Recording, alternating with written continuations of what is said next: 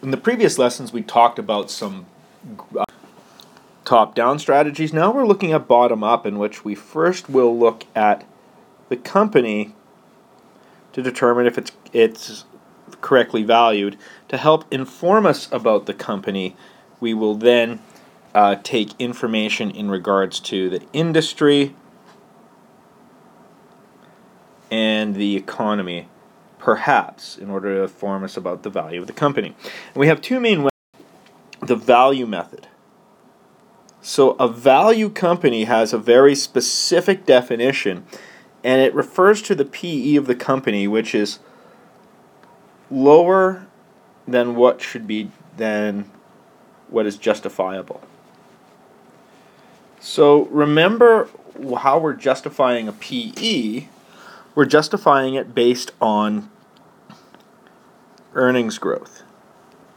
And so if we think about a company then, which might be out of favor with investors but may represent a good value, what would that look like?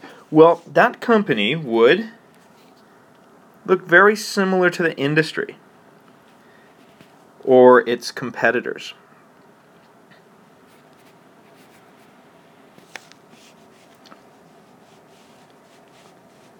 So,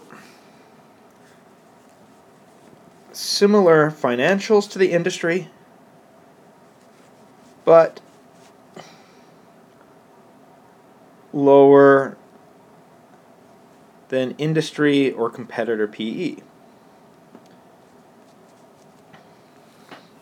And what we're betting upon is we anticipate the market is going to catch up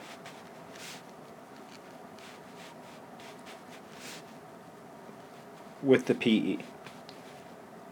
So let's take a look at this. Of your 4 of your chapter 14 notes. Let's think about Ford here for a second. So if Ford had financials same as the industry,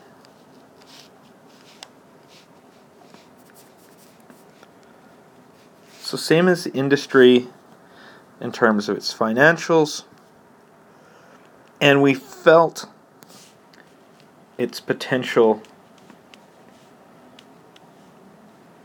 future growth, then what would we expect? We would expect that these would result in the same PE as the industry. So if we have the industry then with a PE of, say, 15, then we could justify the same PE for Ford. Now, what happens if, when we look at it,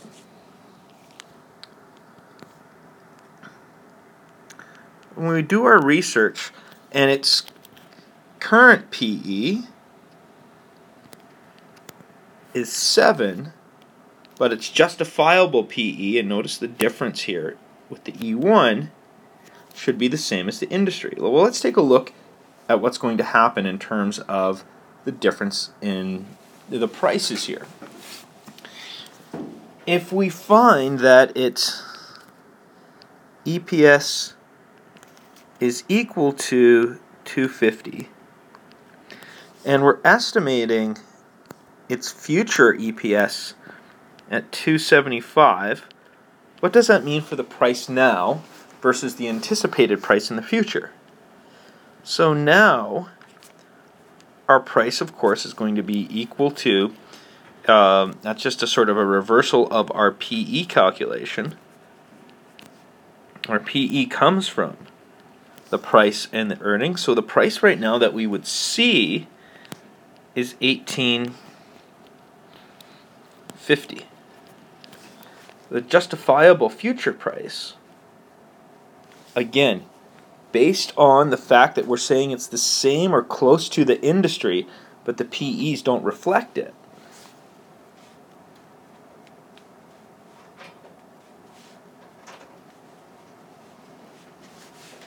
would be reflected in the model. And notice what we use in the model. In fact, I'm going to do this in a different color.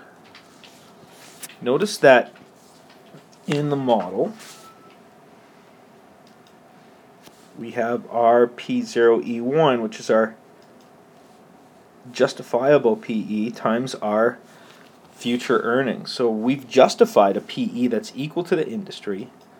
We've anticipated future earnings of 275. Again, our further research is our research that we've done is what's showing that.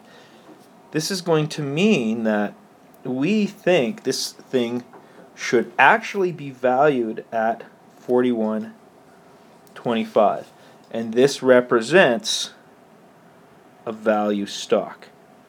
We've got to be careful though. We could have a low PE because it is not the case that these are all the same. Our research is what tells us that, in fact, our PE should be what the industry PE is as well.